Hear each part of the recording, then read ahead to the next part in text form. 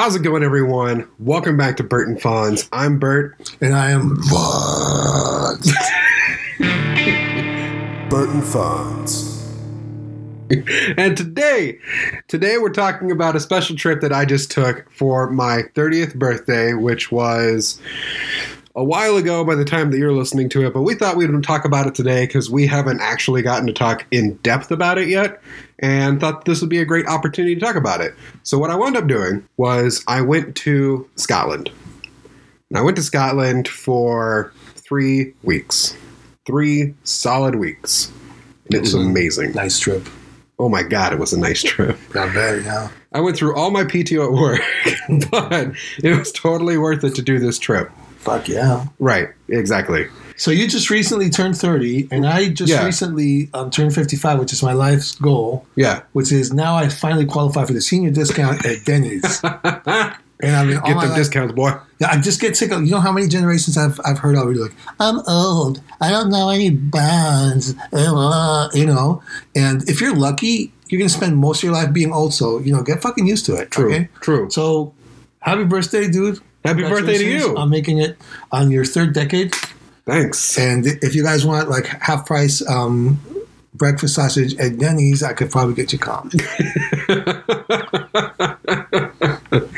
Man, I don't even do the breakfast sausage at Denny's. You know what I do at Denny's? It's greasy shit. I do the exact same order every time I go to Denny's. You know what I do? I go there and I get the buffalo chicken fingers and the mozzarella sticks. I've been doing that since I was like 10 years old. My arteries are going like this as I hear them go.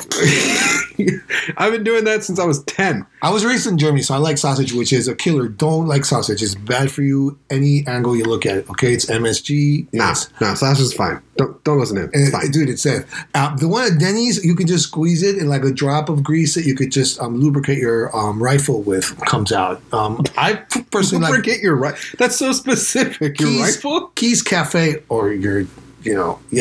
Keys Cafe, on the other hand, here if you're in the Twin Cities or nearby, is a great location where they make their own Italian sausage. That's also true. Good. That's true. Also a killer, but not so much of a killer as Denny's. But anyway, you guys want to come with me to have hash browns and eggs at Denny's and bacon? Man, we might be doing that after this. I don't know. Probably will, in fact. But sorry, I No, it's fine. But yeah, so I thought this would be a great opportunity to talk about that trip at length and actually tell you about it. So what I wound up doing is going there for 3 weeks. I went there without a plan, really. The only thing I had was tickets there and back, and I knew that I had rented a car for the entire time I was there. Tickets? I'm sorry. Plane tickets. So I had plane tickets to get there and a plane ticket to get back. Right. 3 weeks later. Yeah. And I had a rental car the whole time, and that was it. Nice. By the way, I've seen some of the pictures. We're going to put them here, right? We'll show some. Yeah, because they're gorgeous. So okay, cool. I also have some video that we can also insert, just kind of like chop it up. But yeah. Fun. Oh my gosh. So I got to tell you that I was absolutely terrified to go and do this trip for a couple reasons. One, it wasn't my first time out of country by any means, but it was my first time out of country by myself. And certainly without a plan. What about Sweden? Well, Sweden, I went there to meet up with people. But Scotland, I went alone, but I'm still meeting. Like the day I got there, I was with people I knew the whole time. Okay. Whereas in Scotland, I didn't know anybody. I just went. Nice. And that was the best part. Like it was terrifying, but it was liberating and it was awesome. Yeah. To have this experience of just going. There's a thing about traveling alone. There is. It's very therapeutic. Yeah, but I would say, like, the best part about it all was going there without the plan. And that like, it was just, every day I just got to do whatever the hell I wanted to. And it was awesome. It was really hard to come home because of that. Like, coming home, like, I have my plan, I have my routine, I go to work, I do this, I do that, whatever. But there, it was like, wake up, and it's like, what the fuck do I want to do today? I don't know. Let's take a look at a map and see where I want to go.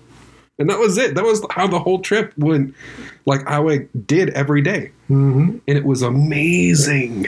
Oh my gosh. So basically the whole thing I did was every night before I would go to bed, I'd look at a map and go, okay, where do I want to go tomorrow? And I would find a point on the map and go, okay, that's where I want to land tomorrow. So what's between here and there that I could check out? And it would be like a 3-hour drive to get there, but it'd That be is like, beautiful. all right, so I can go here, I can look at this thing, I can go here, I can look at this thing, and then I'll drive for an hour and a half, I'll take a potty break, I'll eat lunch somewhere, and then I'll go check out that thing. How cool. Yeah. It was awesome. I'll talk in a little bit about some of the stuff that I saw there, but just like one thing I noticed right off the bat with Scotland from getting off the plane and everything is that everyone there is just so damn nice. Mhm. Like it was almost unsettling to have people be nice to you all the time. Okay, so let me stop you right there. 'Cause Yeah. That begs the question. We are living, you and I are residents, longtime residents of a place known as Minnesota Nice. Oh, So define the difference. Minnesota nice isn't nice, my man. Cool. Explain that, please. Explain the differences. Let's delve into that. Anyone from Minnesota who thinks of Minnesota nice, like there's two types of Minnesota nice.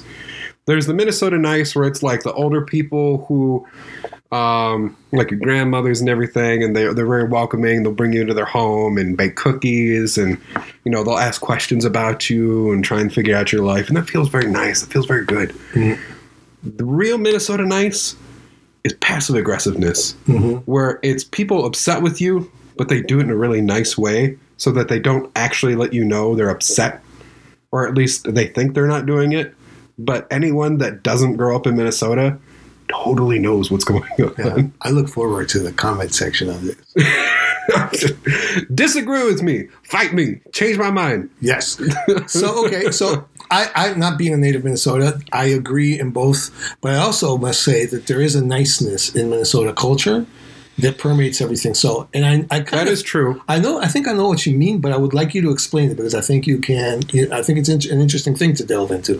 What was in the nicety was something that you welcomed that was strange to you, that was not useful. So the biggest disparity between what I experience here at home, and especially in Minnesota, versus, and I don't even think it's Minnesota, I think it's just an American thing, versus going there and saying, the Scottish people. Because here in America, you walk up to a stranger and instantly people have they've already formed an expectation of you. And depending on who you just walk up and ask, you'll get different responses. Because some people look at you and they go like, you're no threat, whatever. Yeah, look, what's up? What's going on? And some people are genuinely nice. But it's such a mixed bag here because there are some people I could go up and talk to and they would just completely ignore me, assuming I wanted something from them. Other people would get aggressive at me and go, why are you approaching me? What's up? What do you want? What's up? Mm-hmm. And in Scotland, I got zero of that. It was only nice responses. I could go up to literally anyone, and say, hey, I'm not from around here. I'm a little lost. Could you help me find this location? Be like, no problem. It's just over there. Or they'd be like, I'm sorry, I actually don't know, but that person over there might because they run X, Y, and Z. Mm-hmm. And it was just something that was uncommon to the degree that I saw it there. That's uncommon here. You know what I mean? Yep. Would you say, and this is a real random question, I have no agenda here. Would you say that was because you had a foreign accent and maybe that made people want to be more helpful?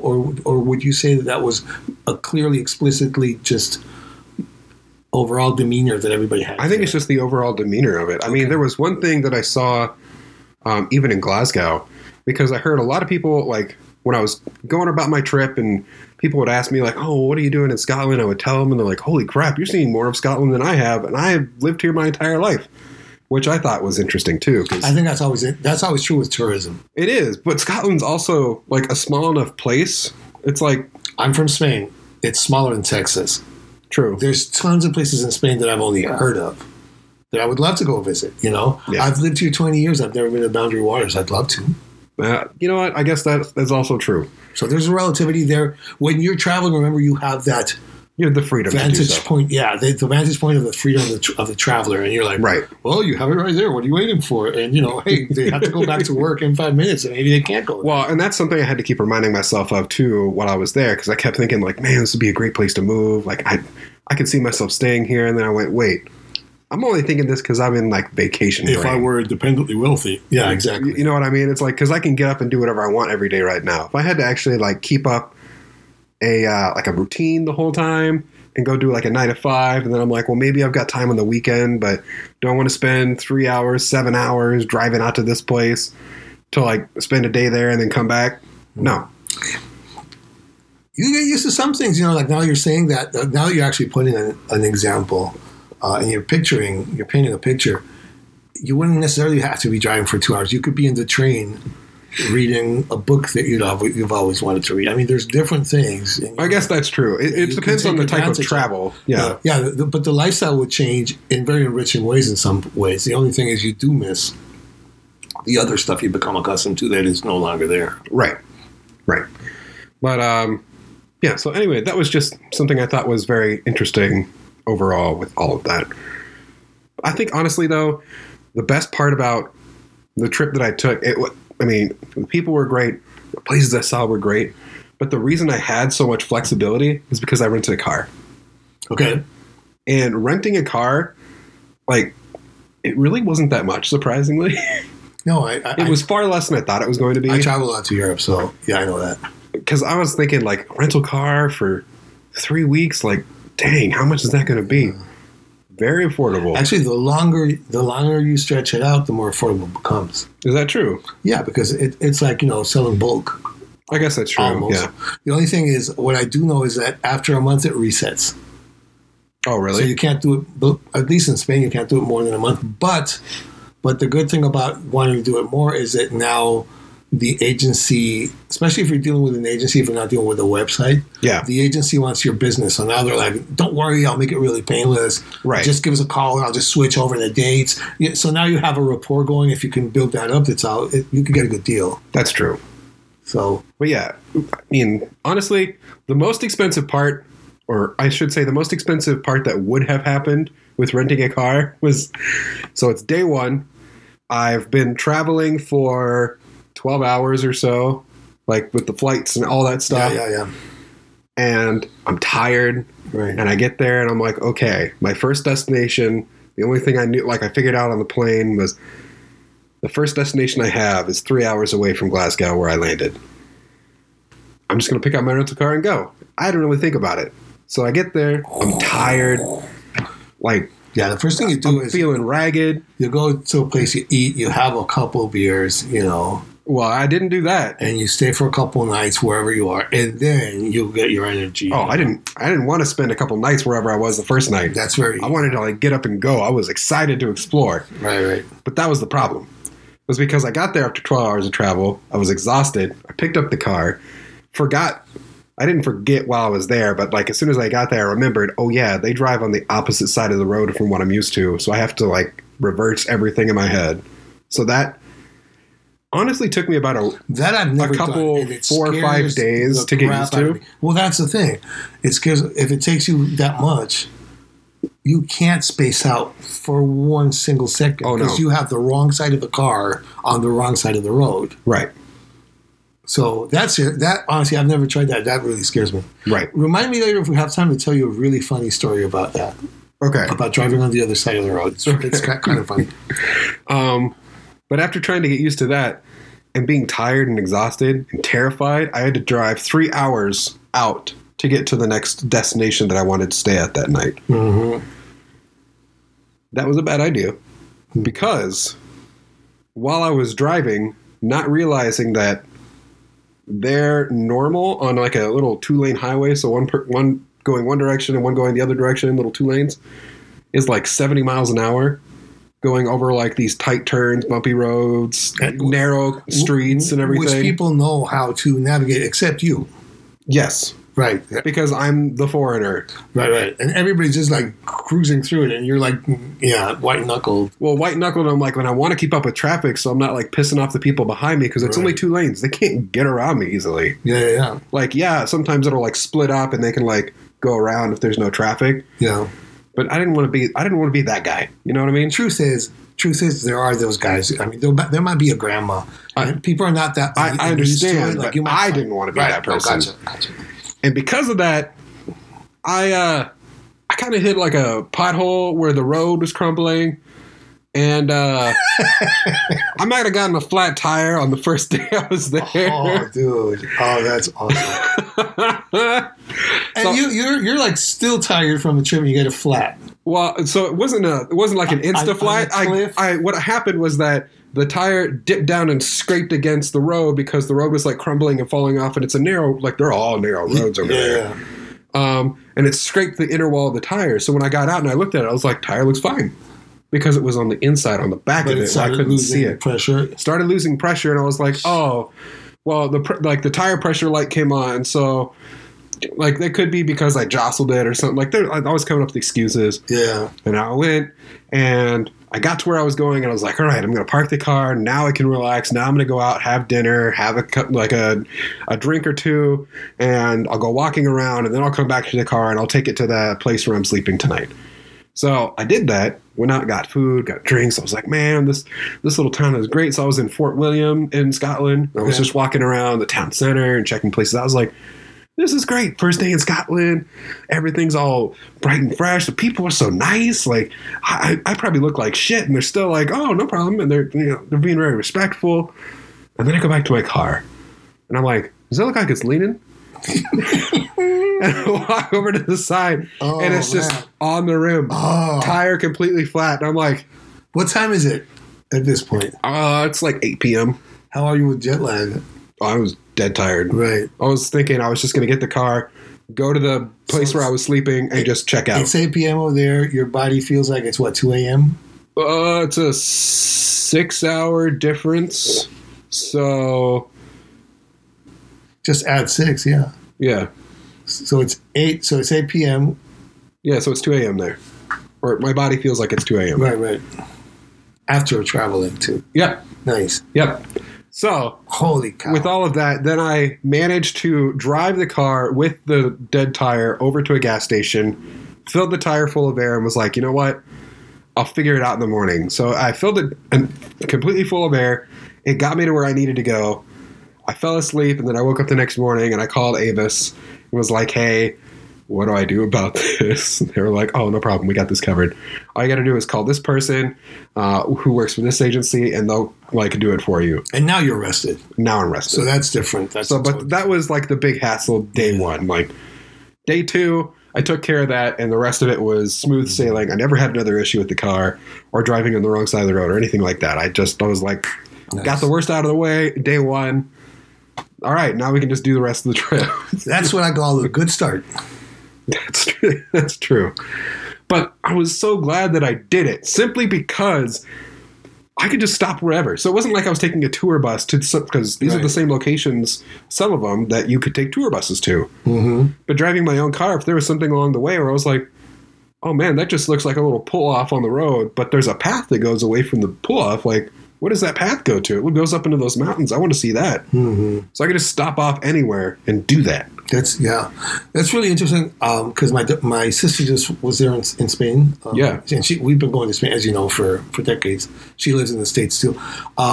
She was there in Spain for a month, and this is the first time that she did not rent a car. Mm-hmm. And the commentary was like, I feel so liberated. Really? So that's awesome. I guess it just depends on what the agenda is, and because you've explained it really well. I mean, you're traveling around, you're exploring, so the car comes in really handy. Right. She's going there with her kids, with her whole family. With a purpose. She wants to be, she can take public transportation and everything, just be relaxed and be with the children and not be in the car with the children yapping in traffic in Madrid. Yeah. Which is... And I guess that is also the big difference. Postal-inducing traffic. I loved driving in Scotland. Loved it. Everywhere I went. It was just... And probably because it was technically my second time, but the first time I had spent like a couple days and that was it. This time it was 3 weeks, and everywhere I would drive, it's just these gorgeous sceneries. It is beautiful. Like, it's just a beautiful countryside, and it was just constantly like oohing and awing at everything I was driving through. And even though sometimes you're driving down these streets, in fact, what scared me the first at most, but then became my favorite thing to do after I experienced for the first time, were these they're just one-lane streets. Okay.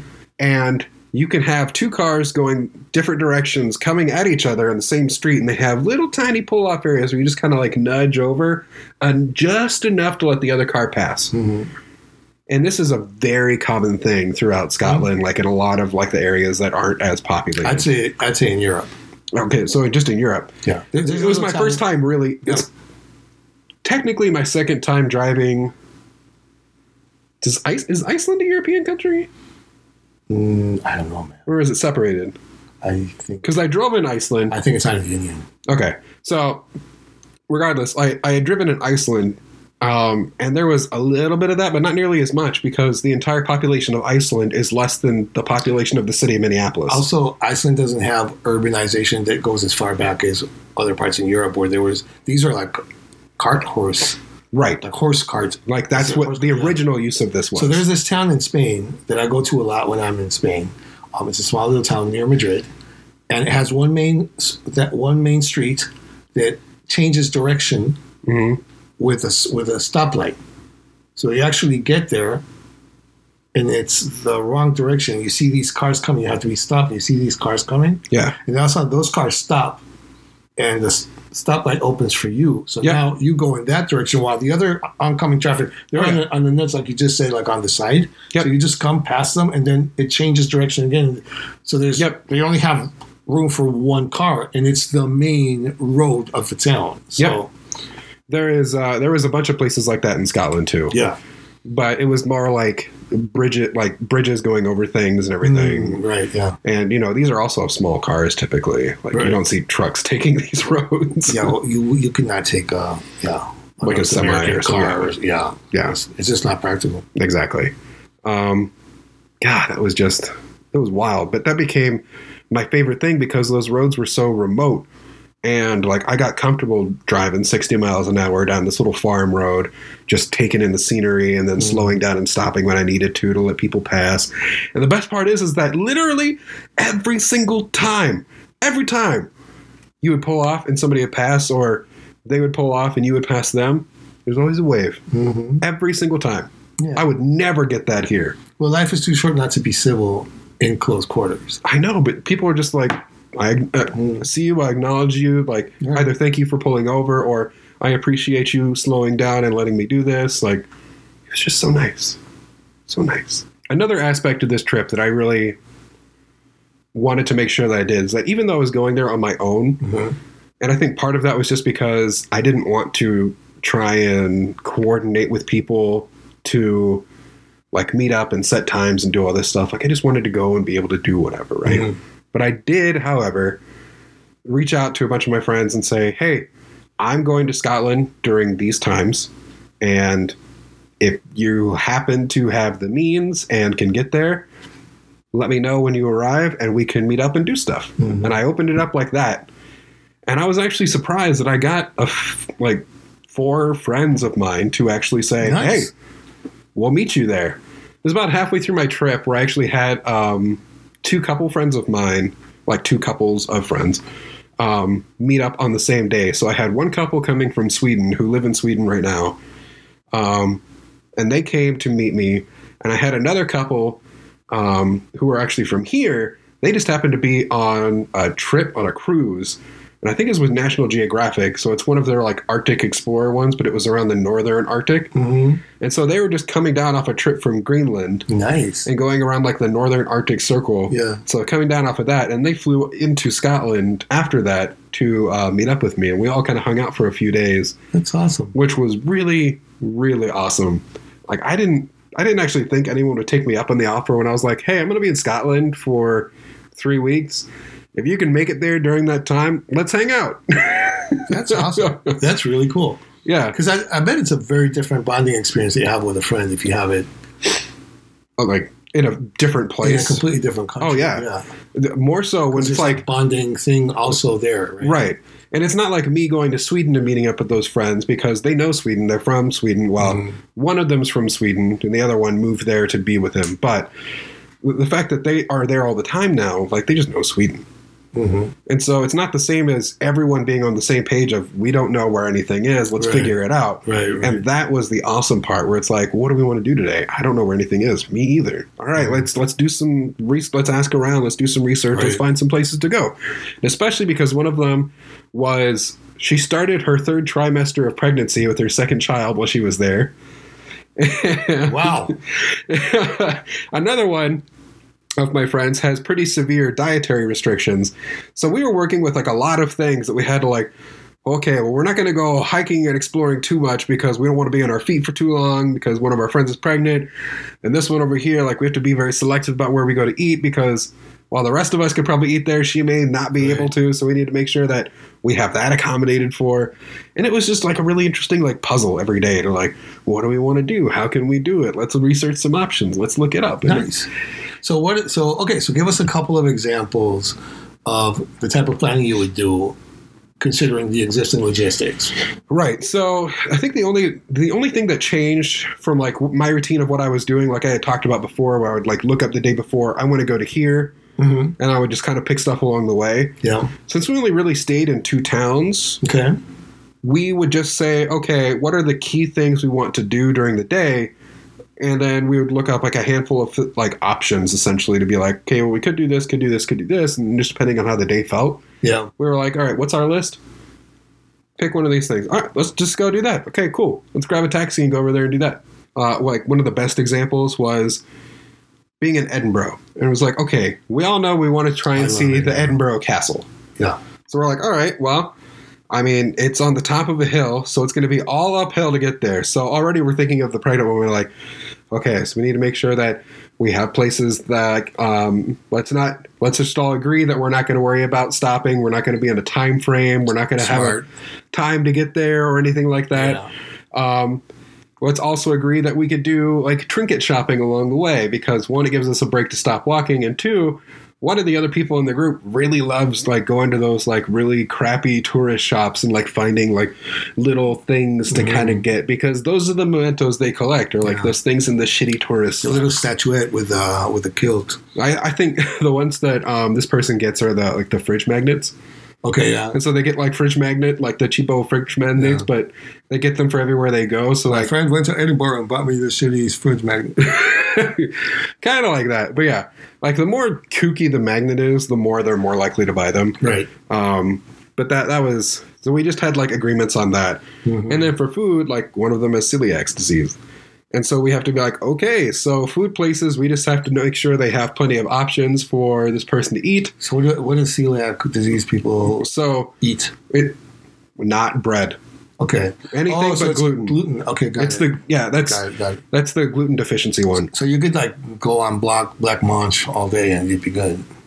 On what? You don't know what black mange is? No. The blood sausage at the Scots? No, we couldn't actually because of some of the stuff they mix into it is gluten because of some of the grains and everything. Right, okay. So we actually looked that up. In fact, we actually went specifically to a place because so one thing, talking about food real quick, that I had when I was there, I think I did not go a single day in Scotland without having haggis of some sort. You like haggis, huh? I fucking love haggis. Haggis is my new comfort food. Say it. We can bleep it. Say it again. No. I love haggis.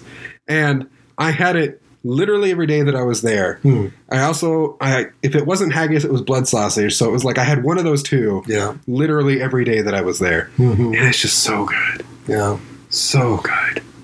It was just such this like wonderful comfort food. And it has an amazing taste. And I don't know why people rag on it so much, but I think it's just because like they think about what it's made out of and how it used to be prepared. We'll have a jostle of sticks about blood sausage when we do the food episodes. Probably. Because there's also that. But it's just the fact that preferences with blood sausage. That's true. But I think it's the fact that haggis was traditionally cooked inside of a sheep's bladder. Mm-hmm. And I think that put a lot of people off, you know? That's just people overthinking it. It's like, if you start overthinking stuff, you realize that cheese is rotten milk. Also true, which you don't really get to... If you start pushing stuff, and if you think about it that way, you really don't get what it is. Right. The fermentation changes what something is. Let's talk about that with the food stuff, because I didn't want to derail you, because you have a beautiful journey to talk about. And I don't want to get into food, because if this guy and I get into food, we'll be here all week. We'll do another episode of that. Sure. At another point. But for this one, because of the way that the oats and the different grains that they put in with the haggis to like make it that, that consistency that it is, it wasn't gluten-free. Right. And so I was like, oh, I love haggis. And I was talking about it. And so then the other members of the group were like, all right, we'll go out to this place and we're all going to get the haggis meals, but this person can't. The blood sausage in Spain, the best one is made with rice. So it's also gluten-free. Oh. Any of you celiac people out there, Get off the food subject. Get off the food subject. yeah, I don't know why you keep bringing up this blood sausage thing when I'm trying to tell a story. Because I get the Spanish chip on my shoulder with. Yeah, I know. You're very proud of Our it. food is better. Yeah, so. Very proud of the Spanish food. Yep. Ask any Spaniard. I'm not the only To be one. fair, it's very delicious. You know, and I had convinced every other person in this group to like, okay, you've convinced me, like, I'll look over it, I'll try it out. And so everyone had tried it except for this person in our group because she just couldn't. So what we wound up doing was we actually found, I think it was in Edinburgh, was a place that was just a haggis and whiskey bar. Mhm. And that's it. It was haggis and scotch. Holy shit. In Edinburgh? In Edinburgh. Yeah. And it's just right off the Royal Mile. I don't remember what street it was on. I would tell you, so if you ever get to go there, you could go there. But just look for the haggis and whiskey bar. You can't miss it. I mean, it pops right up on a Google search. And it was amazing because they had a gluten-free haggis. And so she got there and was like, oh my God, I finally get to do it. I finally get to try haggis. Can she have scotch? Yeah. Okay. Yeah. Yeah. So She can have scotch is gluten free. Huh? Scotch is Yeah, because of the part of the fermentation process, it like strips it all out. That's a story for a different day. yeah. But yes, so scotch is fine. And Also, remember to tell you the story about my two hick friends in the 80s who drove into the Highlands and went into a bar in the Highlands and ordered scotch on the rocks. ooh, I think the birds stopped chirping. Anyway, that kind of wraps up. But like that was an example of yeah. like some of the planning we'd have to do with the friends, and just like sometimes when it would like all mesh together and all work, like it was just a beautiful thing. It sounds like an awesome trip. It was great.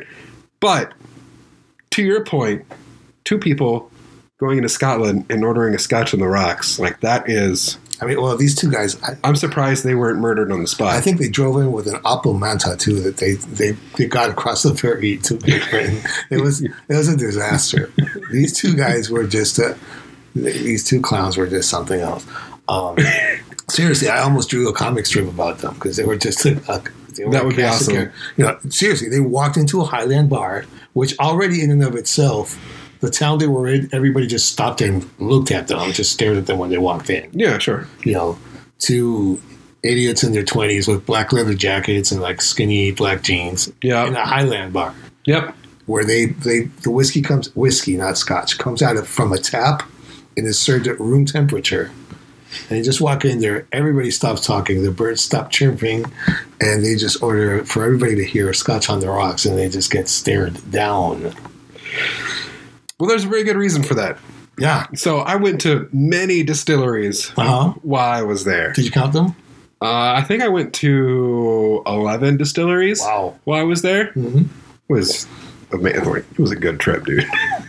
Sounds like it. And the best part about like going to those different distilleries is that when you're getting like the bottles of scotch here, like they come in like the big bottles of scotch, right? Yeah. They had like these little piquito bottles that were like little teeny tiny Uh-huh. that you could get, and it's like, I don't know, 5 or 6 drinks in them. Yeah. But I would get those little bottles and take it with me. So like in between places that had distilleries, like I would get to my little Airbnb or wherever I was staying, and I would like make sure I had my little bottle, and I would have like a little glass at night because I had like I did the tour, and so you got like the tasting glass that comes with it.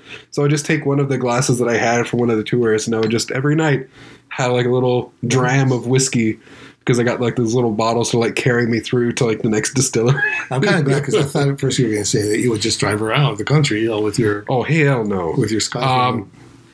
If I had done that, there's a very real chance I would have gotten in big trouble because Scotland has an absolute zero tolerance policy when it comes to that. You can't even go out and have a beer with dinner and then drive home, even if you're perfectly fine. But if there's anything on you, like on your breath when you get pulled over, So zero tolerance. If memory serves, public transportation system is not that bad over there either, right? It's pretty good. Yeah. It's pretty good for the most part. Because when I went there, I didn't drive. I was 16. And I moved in public transport. So Yeah. The only problem that I would have had with public transit and the type of trip that I was doing and that like rental car like afforded me was that some of these places I went to were very remote. Yeah, the sightseeing doesn't work Right. for that. So if I was only going to like some of the bigger villages and cities, that would have been fine. But because of some of the places I went to were like, it was a village like out on the coast that had maybe 30 people that lived there. Yeah. And that was it. Yeah, It was amazing. that is beautiful. I mean, it has been a long time since I've stayed in a place that was that silent at night. No people, no cars on roads nearby, nothing. Yeah. How about the stars?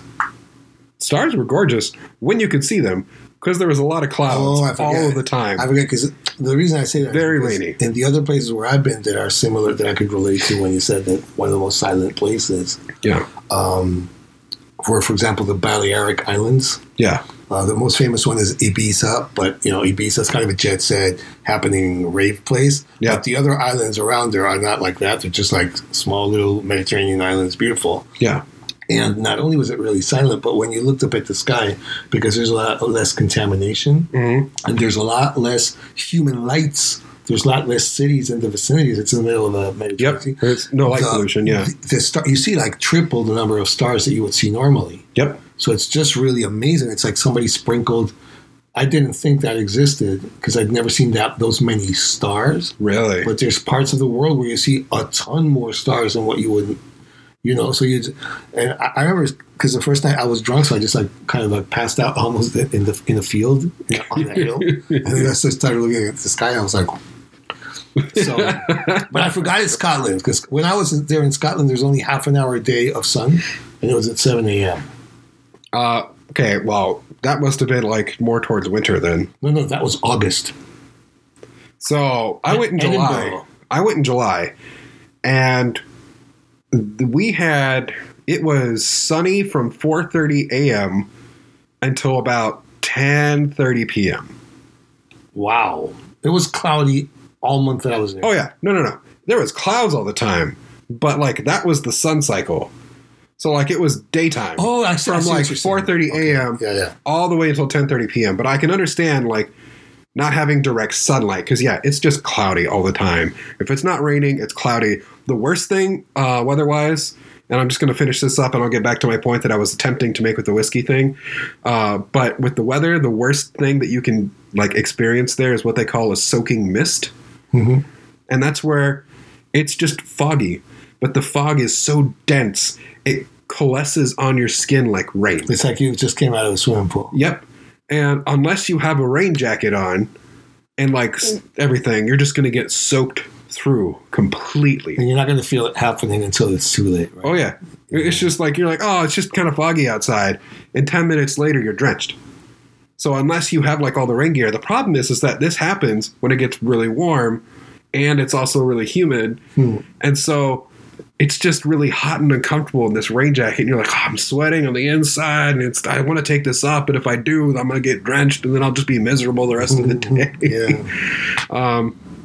That was just a really interesting dynamic with all of that. Yeah. The point I was trying to make with the whiskey, though, is that going to these distilleries, I did a tour at some of them. Some of them I didn't really need to because the biggest differences between distilleries were mostly the copper stills and the way that they had their big copper stills shaped. Okay. Because that would adjust not just like how long they spent on each of the processes, but the shape of the copper still and how long this the alcohol actually stays in contact with the copper actually changes the chemistry and the taste of each one of them too. Wow. So that's why like all these scotches and everything, it's not just like the time spent in things or like the aging or the barreling. Like it's also like just being in contact with copper for a certain period of time can change the chemical taste of it.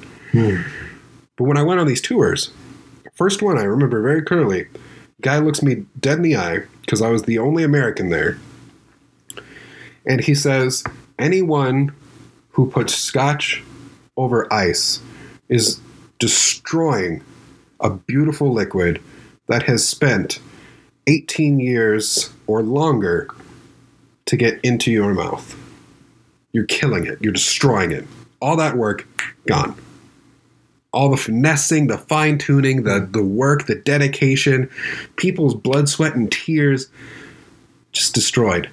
Yeah. because you completely change the chemical balance of the liquid. Yeah, because you added water to it.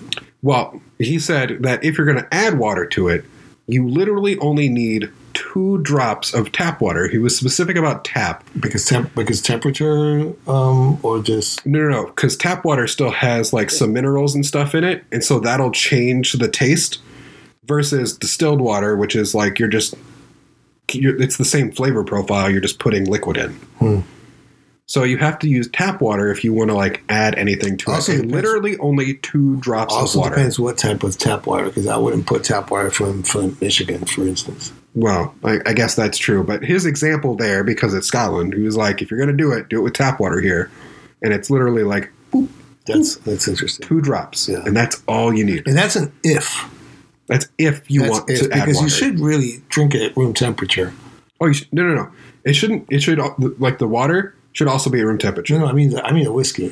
Yeah. The whiskey has to be room temperature. So I used to drink. I am a culprit. Like I used to drink Scotch on the rocks for years. Yeah. And then I started drinking it Properly. in thimbles, you know, and at room temperature, or in what did you call it? Did you say dram? What is a dram? What is So that? a dram is just like a measurement, or Okay. it's less than a shot, because a shot is like what you would call like a 2-finger pour, Okay. essentially. But a dram is like it's a single, like when you think of a 1-finger pour, like that's the how much you're missing out of the bottle is like Oh, okay. how much the width of a finger. That's So you pour fascinating. into a I did glass. not know that. Yeah. Thank you. That's fascinating. And so that's considered like 1 pour of whiskey. Okay. So like a shot, when you get a shot of whiskey here in America or in the United in States. the United States, I should say. We're going to have a caption every time we say that. When you get a shot in the United States, that's like 3 drinks of whiskey in Scotland, Oh, right. Yeah. Yeah. because like it's a How much do they big cost? shot. It was like A shot. a full shot, so 3 drinks of whiskey. No, a Scottish shot. If you go to so 1 drink of whiskey would be, I think it was like 12 pounds. So that was like It's like $15, $17 maybe? $15. Yeah, Probably 16, 17. Yeah, okay. And that is 2 fingers? that's a finger, That is a dram. and you're supposed to just sip that That is over a long that's period 12 of time. pounds. Yep, because you're supposed to just savor, sip, and Right. enjoy it. That is heavy. Mhm. What about one of those bottles? The bottle was like 30 pounds. Okay. Like the small bottles were like Yeah. 30 pounds. And those are 5 drinks? 5 or 6 drinks. Okay. Hey, can we have a shot right now? Actually, we could. I'm not kidding at all. Do you guys mind if we have a shot? I think we should have a shot in common. This is not whiskey, but I got this in Germany. That's This shots. is grappa. Oh, grappa from Italy. Oh, no, but this one we need to stuff. This is not Italy, it's from Germany. Grappa is originally from Italy. I know, but I got this one in Germany. But if we're gonna drink this, we should put like stuffing in our thing and play the Godfather. No. But it was about this size bottle. Okay.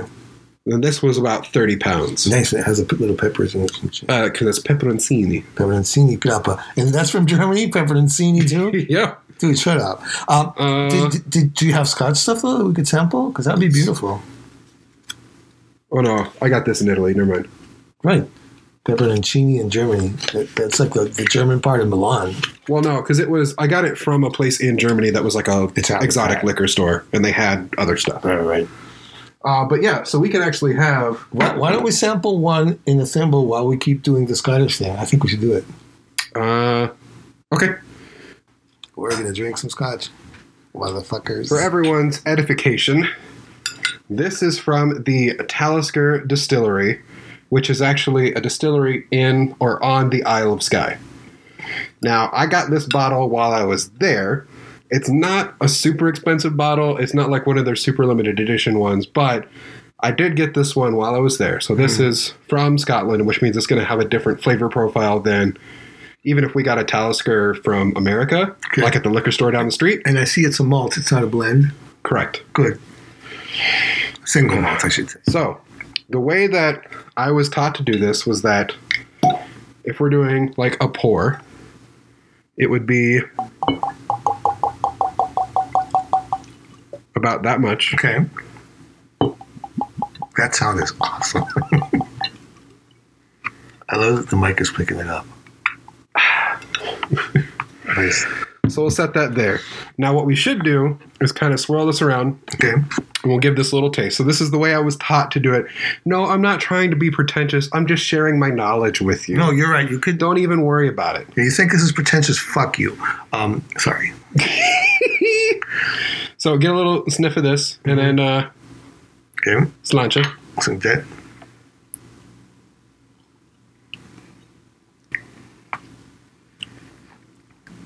So you get kind of the flavor of that. Yeah. Very It's smooth. very nice. I like single malt. I don't know if you remember. I used to like that. Yeah.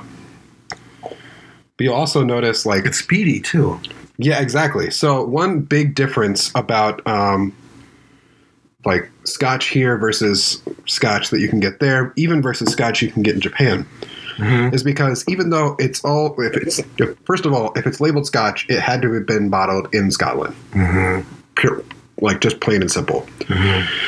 But they have different flavor profiles depending on where it's being sent. So people in the US and everything, we have apparently more appreciation of like darker bourbon, smoky flavors. So they'll go like extra heavy on peat, extra heavy on like bourbon flavors, more of that caramel flavor. And it'll be a lot more, it won't be as sweet. It smells like aftershave.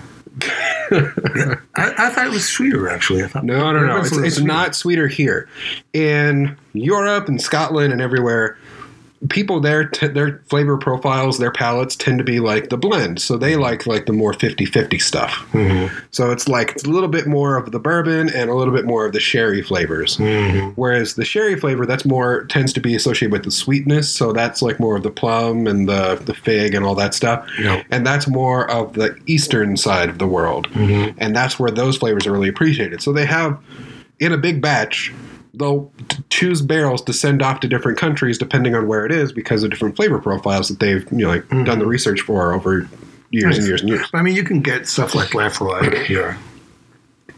Well, It has that peaty. yes, it'll still be. So you can. My point is that unless you get the bottle there, it'll have a different flavor profile being from here. So even if we got an exact same bottle of this here, there will be differences in flavors that you could taste. Because it's just not shipped here.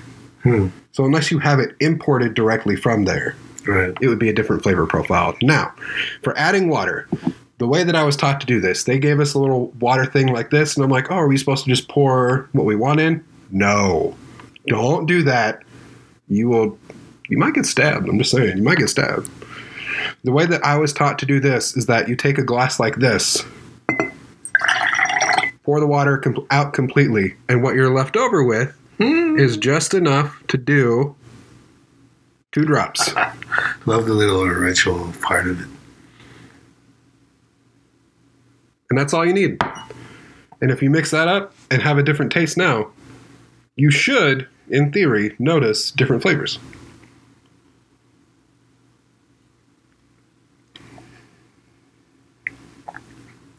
I don't know if now I'm suggested by what you said, but I would have sworn that this was a different.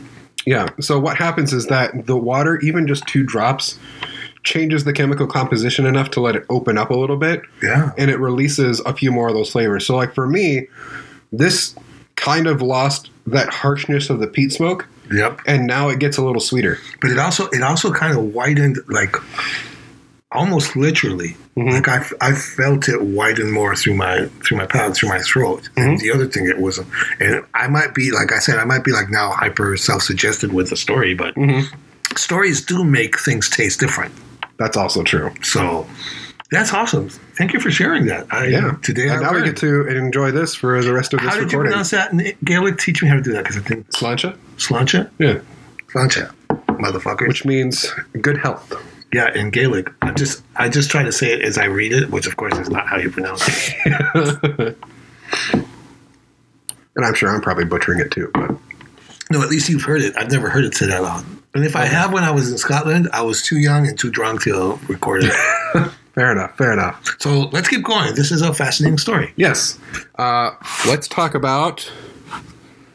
so the next thing I want to talk to you about... I'm going to skip ahead a little bit, kind of skip around. There's a couple things I want to talk about. And I want to talk about Loch Ness. Oh, nice. And the whole, like... the mythos and the legacy behind Loch Ness. When I went to Scotland, you have to understand. I was like, I don't know the next time I'm coming back. I don't.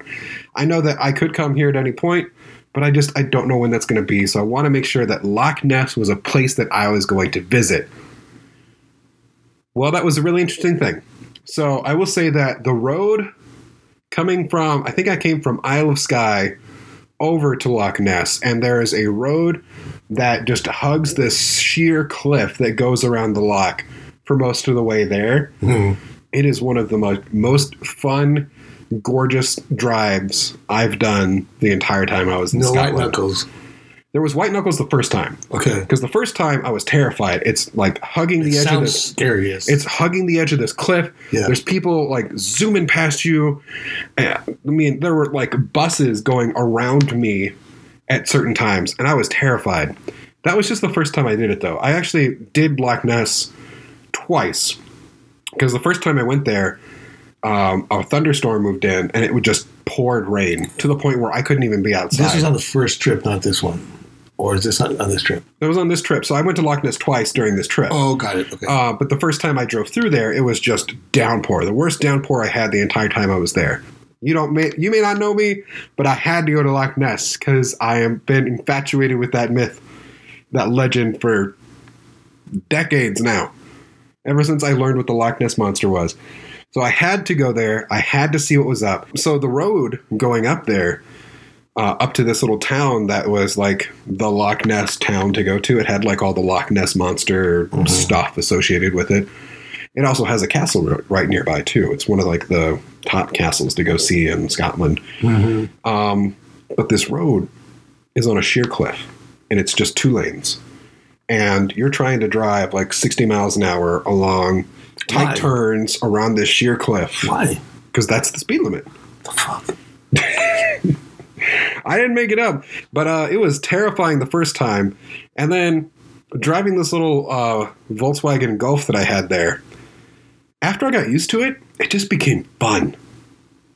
Mm. Because then it was like a fun road, especially if you're going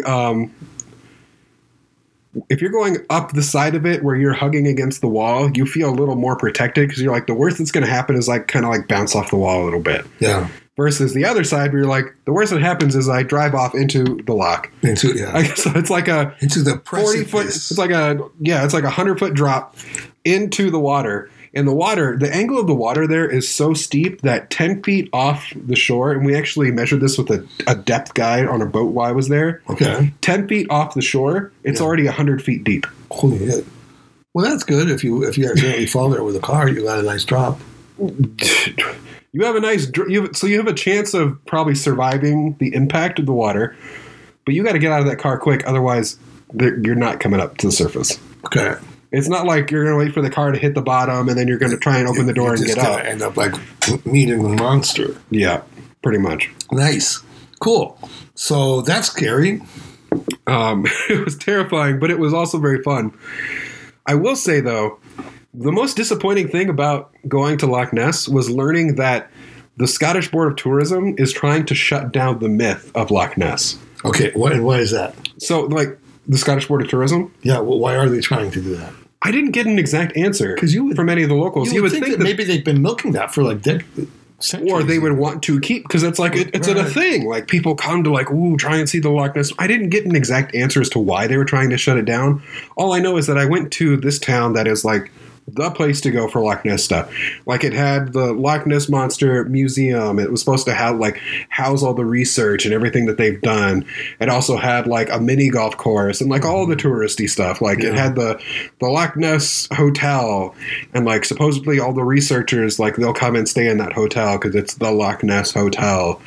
And that in itself was a little touristy because like the restaurant attached to it is like designed on the outside to look like a castle and everything. And, you know, it's gimmicky, but I definitely wanted to like go to that town and check it out. So I wound up staying in an Airbnb in that town, and it's pretty small. So like where I was, I could just walk the entire length of the town in about, I don't know, 15, 20 minutes. And that was about it. It was very small. But when I got there, I was very surprised to see that they had actually shut down the museum, like the big Loch Ness museum that had like one of the original submarines that they actually used to like dive into the water that was on loan from the U.S. actually. They have it on display there, but like all of the research, all the more serious stuff, like they had just shut it down. And there wasn't an explanation that I got. It wasn't like, oh, they're doing renovations. How recent is this policy, do you know? They shut it down. So I got there in July of 2019. And what I was told is that they had shut it down like 4 months prior. So I would look into the coincidence of any changes in administration or any political. I could. I didn't. No, what I'm saying is, if we were to be interested in that further, that's kind of how we would look into it. I'm just responding to the fact that you're saying that it's a mystery why they're doing it. Right. Well, and that was because, like, even the locals who I thought would have had, like, a little better explanation, especially because there was another Loch Ness tourist, like, hobby shop, collectible shop, and they had, like, a little attraction in the back where it was, like, a light show, essentially. So it's like, it's a pre-built, like, almost Disneyland-esque path where they have, and I have you guys are seeing it now on the screen, but I actually have a picture of it. And there's like a built-up, like, papier-mâché, if I'm going to use the British way of saying it. Papier-mâché. That's French. Is it? It's French. Yeah. Well, I've only heard British people pronounce it that way. Right. Because they're trying to pronounce French. It means mashed paper. Right. Literally. Well, if I was going to say... In French. If I was going to say it like a U.S. citizen, I would just say it was papier-mâché. Right. But look at the spelling. Yeah, I know. We can get into that another time. But the point is like it's done up like this like Disneyland attraction, and you're supposed to go through there, and there's like an audio track that plays of like pre-recorded people like pretending to be historical figures, like, you know, when I went down and actually tried to see the Loch Ness Monster and blah, blah, blah. And you just kind of like listen to it as you walk through this experience, and then there's a little video at the end of it that kind of like distills the history of the Loch Ness Monster into like 10 minutes. Mm-hmm. And like that was cute. That was fun. And I was like, well, what about the actual like main museum, like a block up? Why is that closed? And they were like, oh, that closed like a couple months ago. And all we've heard from the Scottish Board of Tourism is that that's just not something they're going to be supporting anymore. There's an agenda behind that for sure. Oh, for sure. For sure. But it kind of took me off guard. I was like, man, all I've wanted to do, like with the Loch Ness, is like go to the Loch Ness Museum and immerse myself for like a day in all of the cheesy stuff. Like I wanted to do the mini golf course. They had shut that down. I wanted to go. I did eat at the Loch Ness Hotel restaurant for dinner, and I did check out the other like tourist shop. But like, and I also took a boat cruise that was scanning for Loch Ness. So one of the things that happened there was like during the big movement, like when it first became real, like everyone was like, oh, the Loch Ness, like we have to go look for it. And they were really trying to milk that. It was actually a government-backed scientific research project to hire a fleet of ships and equip them with the latest technology at that time of like depth scanning sonars and radars to like just put them all on a line and send them the entire way up the loch in a big line. And just try and scan everything and see where we could try and find something. And after a while, you know, that those ships got expensive to keep maintaining. So what they wound up doing, the researchers, was they took those ships in order for them to keep doing their scanning to this day and just keep doing it, was they turned it into a tourist attraction. So now you can rent out that ship for like, you know, an hour of, you go around this point, you go around like the little like jut out that has the castle on it, and you get to go see the castle from the backside and see it from the water point of view. But they're also doing it so they can actually continue their research. That's really smart. That is really smart. I admire resourcefulness. Right. So like all of the people running these boat tours, like they're legitimate researchers who like they just do their spiel about Loch Ness and. But that's a really nice symbiosis. You know, I mean, the people that are interested in visiting and doing tourism are financing the research that digs up even more information on that very thing that those people are interested in. So that's a really smart entrepreneurial. How do you pronounce that? Entrepreneurial initiative. I don't know. I don't speak English. So that's great. That's awesome. It sounds very fishy, the whole locking down the loch. I agree. I don't know, like the mythos around the monster. is really the part that they're trying to shut down. Like, obviously, Loch Ness it has a lot more historic value than that for like old trading purposes and like who used to own the castle and the reasons for owning the castle and why it was a strategic point to do that. There's all of that history still, but the Loch Ness monster part specifically is what they're like, let's just slowly kind of put this off on a shelf in the corner and just kind of forget about that thing. That was what I got from the people that worked there, from the locals. If I were a more jaded, suspicious person, I would venture that somebody's bought the rights or somebody is in the process of trying to own the rights for like of said myth. Maybe. But I mean, I'm not that jaded. I'm not saying that's what it is. That's what I would say. But I'm not. So anyway, cool. So, that definitely kind of caught me off guard. Yeah, for sure. Oh, I bet it did. I'm still recovering. I will say one more. Just the last thing I want to say about the Loch Ness thing. When I was actually taking that boat tour, there was one little factoid that really just got drilled in my brain, and that's because recently I just got done watching the HBO series of Chernobyl. And it's like the dramatization of what happened with the Chernobyl explosion and all that stuff. It's a really fantastic piece of television. Really well-told story, I think. I'm not sure how accurate it is, but I know that they went through great lengths to make it at least historically accurate as far as they could. But anyway, one thing that was really interesting that stuck out to me because I had just watched that was that in areas of Loch Ness, in deeper parts of it, in the sediment, there is still active radioactive material from the fallout of Chernobyl. That is just that happened when it started after it exploded and the clouds were going all over Europe. That fallout from that is still active and embedded in parts of the sediment in Loch Ness. Oh, wow. And I was like, oh, that's really scary. That's terrifying to know that there are radioactive parts deep in the loch. I just wonder how much we don't know. About what? About the type of environmental disaster that we've triggered over the past century. Oh, a ton probably. But it was just interesting to hear that, like, oh yeah, we definitely have scans confirming there are radioactive portions from the Chernobyl disaster still in the loch to this day. Like, we can't actually dive down in these parts because it's still radioactive enough. Yeah. And that was just from the rainfall. Wow. So that was an interesting thing.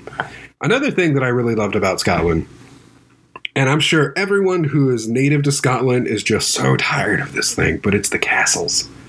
Oh man, they're beautiful. I just saw a couple. They're so gorgeous, and it's just such a broad range from like completely decimated, nothing left but a few stones in the grounds where you're like, I'm pretty sure this is where the castle was, where these like you can tell these were a couple bricks. Yeah. And they're in a rough outline of this shape to castles that are still standing, well manicured, still lived in. Mm-hmm. And like just the spectrum to go from that. We show some of those in the trailer, don't we? We do, actually. There's a couple of, for you keen-eyed viewers, there's a couple of those in the spin section. That was from my trip. And there's some of those castles in those things.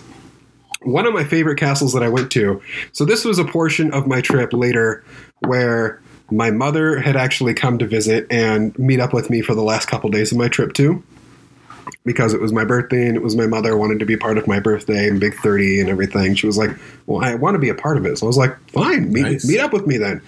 So she did. And the first night that she got there, she was tired and exhausted, but she got in so early in the day, I was like, okay, but I need to keep you up at least until like 10 p.m. so that you can reset your clock.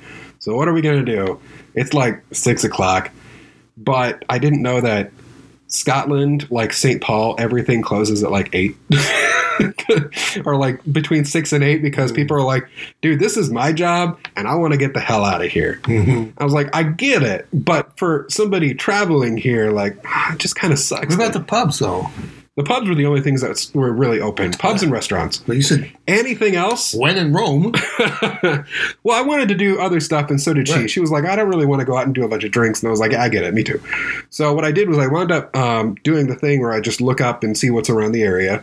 And I found out there was a castle. I was like, okay, well, does this one have a restriction? Because some castles, like, they're manned by people. Even if they're ruins, it's like there's somebody on the premises at all times, kind of like keeping an eye on things. Right. Makes sense. But this one was actually one of the ruins that nobody gave a shit about anymore. So it's like, what are the hours on it? 24/7. If you feel like walking out there, just fucking walk out there. Nice. I was like, okay, that's really cool. So we went out and did that. It turns out the castle that we just randomly wound up picking, I looked on a map and I was like, there's a castle. Oh, it's open 24/7. Let's just go to that. It's about an hour away. Sure. So we did that. And it turns out this castle was the inspiration to Bram Stoker for Dracula's castle. Oh, nice. So, like, he had come here and seen this and seen how I much thought it was in Romania. Oh, no, that's just the... that's where the mythos is. Right. So, well, he existed, Vlad the Impaler. Yes, that's what I'm saying. Like, that whole story Of the order, and everything. the like, Order of the Dragon, Dracule, Yeah, Dragon. yeah. Okay. So that was there, but the way that he thought about, like, when he was trying to think of, like, what does the castle even look like, he was in Scotland traveling, and he traveled to this location and saw this ruin and what was left over. And, like, I'll put some pictures up on the screen now of some of those things, but, like, the way that there's these multi-tiered arches and the fact that there's this underground cellar still that's still a burial crypt, and it still has, like, the cutouts for where they put the bodies and Right. all that The stuff. niche, those are the niches. Yeah. And it still had all of that there, which was terrifying because there's obviously no light there. So I'm trying to, like, use the little light on my phone, and I'm like, I just can't walk really around see there, anything. just, like, You can walk free- around anything. Nice. There is a 5-story tower that's still standing that you can climb to the top of, like the spiral staircase all the way up. How many- No railings, no anything. Like, if you fall off of this and die, you're just an idiot. films do you think have been shot in that location? I have no idea, but it's something that I haven't looked it up yet, but I just know that was the inspiration for when he went there to write Dracula. Yeah. Like, he saw this and he's like, this is what I think of when I think castle, like hidden passageways and the underground cellar. And What is this castle called? Yeah, I don't remember right now, but it's on the screen now. Check it out. This was the name of the castle. Ding! Little things like that were just really cool to, like, suddenly go to, like, one of these castle locations and it's just like, oh, I didn't even know. Like, I did it by accident. And look at this. Those are beautiful happenstances on The other big castle that I really wanted to go to. So the whole reason, I'm going to try and summarize this as best I can. The whole reason for me even going to Scotland for my 30th birthday is because my, like, centuries ago heritage was from Scotland. Oh, that's right. Because my last name happens to be Dixon, and it's spelled Dickson. The reason that spelling specifically is important is because that's the first recorded time that you would ever see in any side of Dixon's, any kind of them, Dix or anything. The correct way, the original way, Thomas Dixon is Dickson, and is recorded by a letter from Robert the Bruce saying that due to Thomas Dixon's glory on the battlefield, that he had been granted land because of this. Mm-hmm. And that was the first time it had ever been recorded. So because Thomas Dixon was fighting with Robert the Bruce and had glory in battle with that, he was granted land, and this was documented on paper. And that was the first time the Dixon name had ever come up. Okay. And it was later found out that he was the son of this guy who was the head of Clan Keith. So all Dixons are now grandfathered into the tartan of Clan Keith. Got it. Because they're all considered to be part of Clan Keith. Later on, I think it was just before the Battle of Culloden, the Dixon family name had become its own sort of clan. Which one is the Battle of Culloden? Is it that when the Scots finally managed to get the English to butt out? No, it was when the English came back and actually, like, shut it all down. So Battle of Culloden lasted less than an hour. Okay. And it was one of the final pushes of all the clans together to try and get rid of the English, and this happened more in the Highlands. Mm-hmm. So not all of the clans, but a good representation of clans were there. And the British wound up winning because the battlefield was so boggy that half of the Scottish army couldn't actually make it up to the front line to fight. And because the because the British were so well prepared and had all of their rifles ready to go, they basically just encircled the half that did get there, shot them all down, and the other half that were stuck in the bog trying to make it there went, okay, well, we see how the tide has turned. We need to get out of here. So they were trying to flee and then being shot down as they're trying to escape. The whole battle lasted less than an hour. Holy cow. And after that, since the British had won, British rule started to become more and more of a thing there. So they started to shut down any sort of wearing of kilts, any sort of talking in Gaelic, like really stripping down any of the practices that they had and just trying to make them more proper British citizens. And essentially that was the death of clans in Scotland was that point, was this Battle of Culloden. Okay, cool. Because I had just heard the story of the spider of Robert the Bruce. What? You don't know the story of the spider? No, what's the story? So wait, like a spider? Yeah, spider. So there's a very famous story, and it's a myth. So I don't know if it's how real it is. I know it's a myth, and they tell everybody in British school. So I went to King's College, okay, by the way, for a few years, and it's a story about Robert the Bruce in hiding after I don't know, the 6th time that he's been defeated in battle. Yeah. And they've killed a bunch of his siblings. So I don't know if they've killed all of his brothers and one of his sisters is a prisoner or something like that. Really? Okay. And, and his army has been decimated. They're all in fucking hiding. And he's in a cave and he's just demoralized, super demoralized.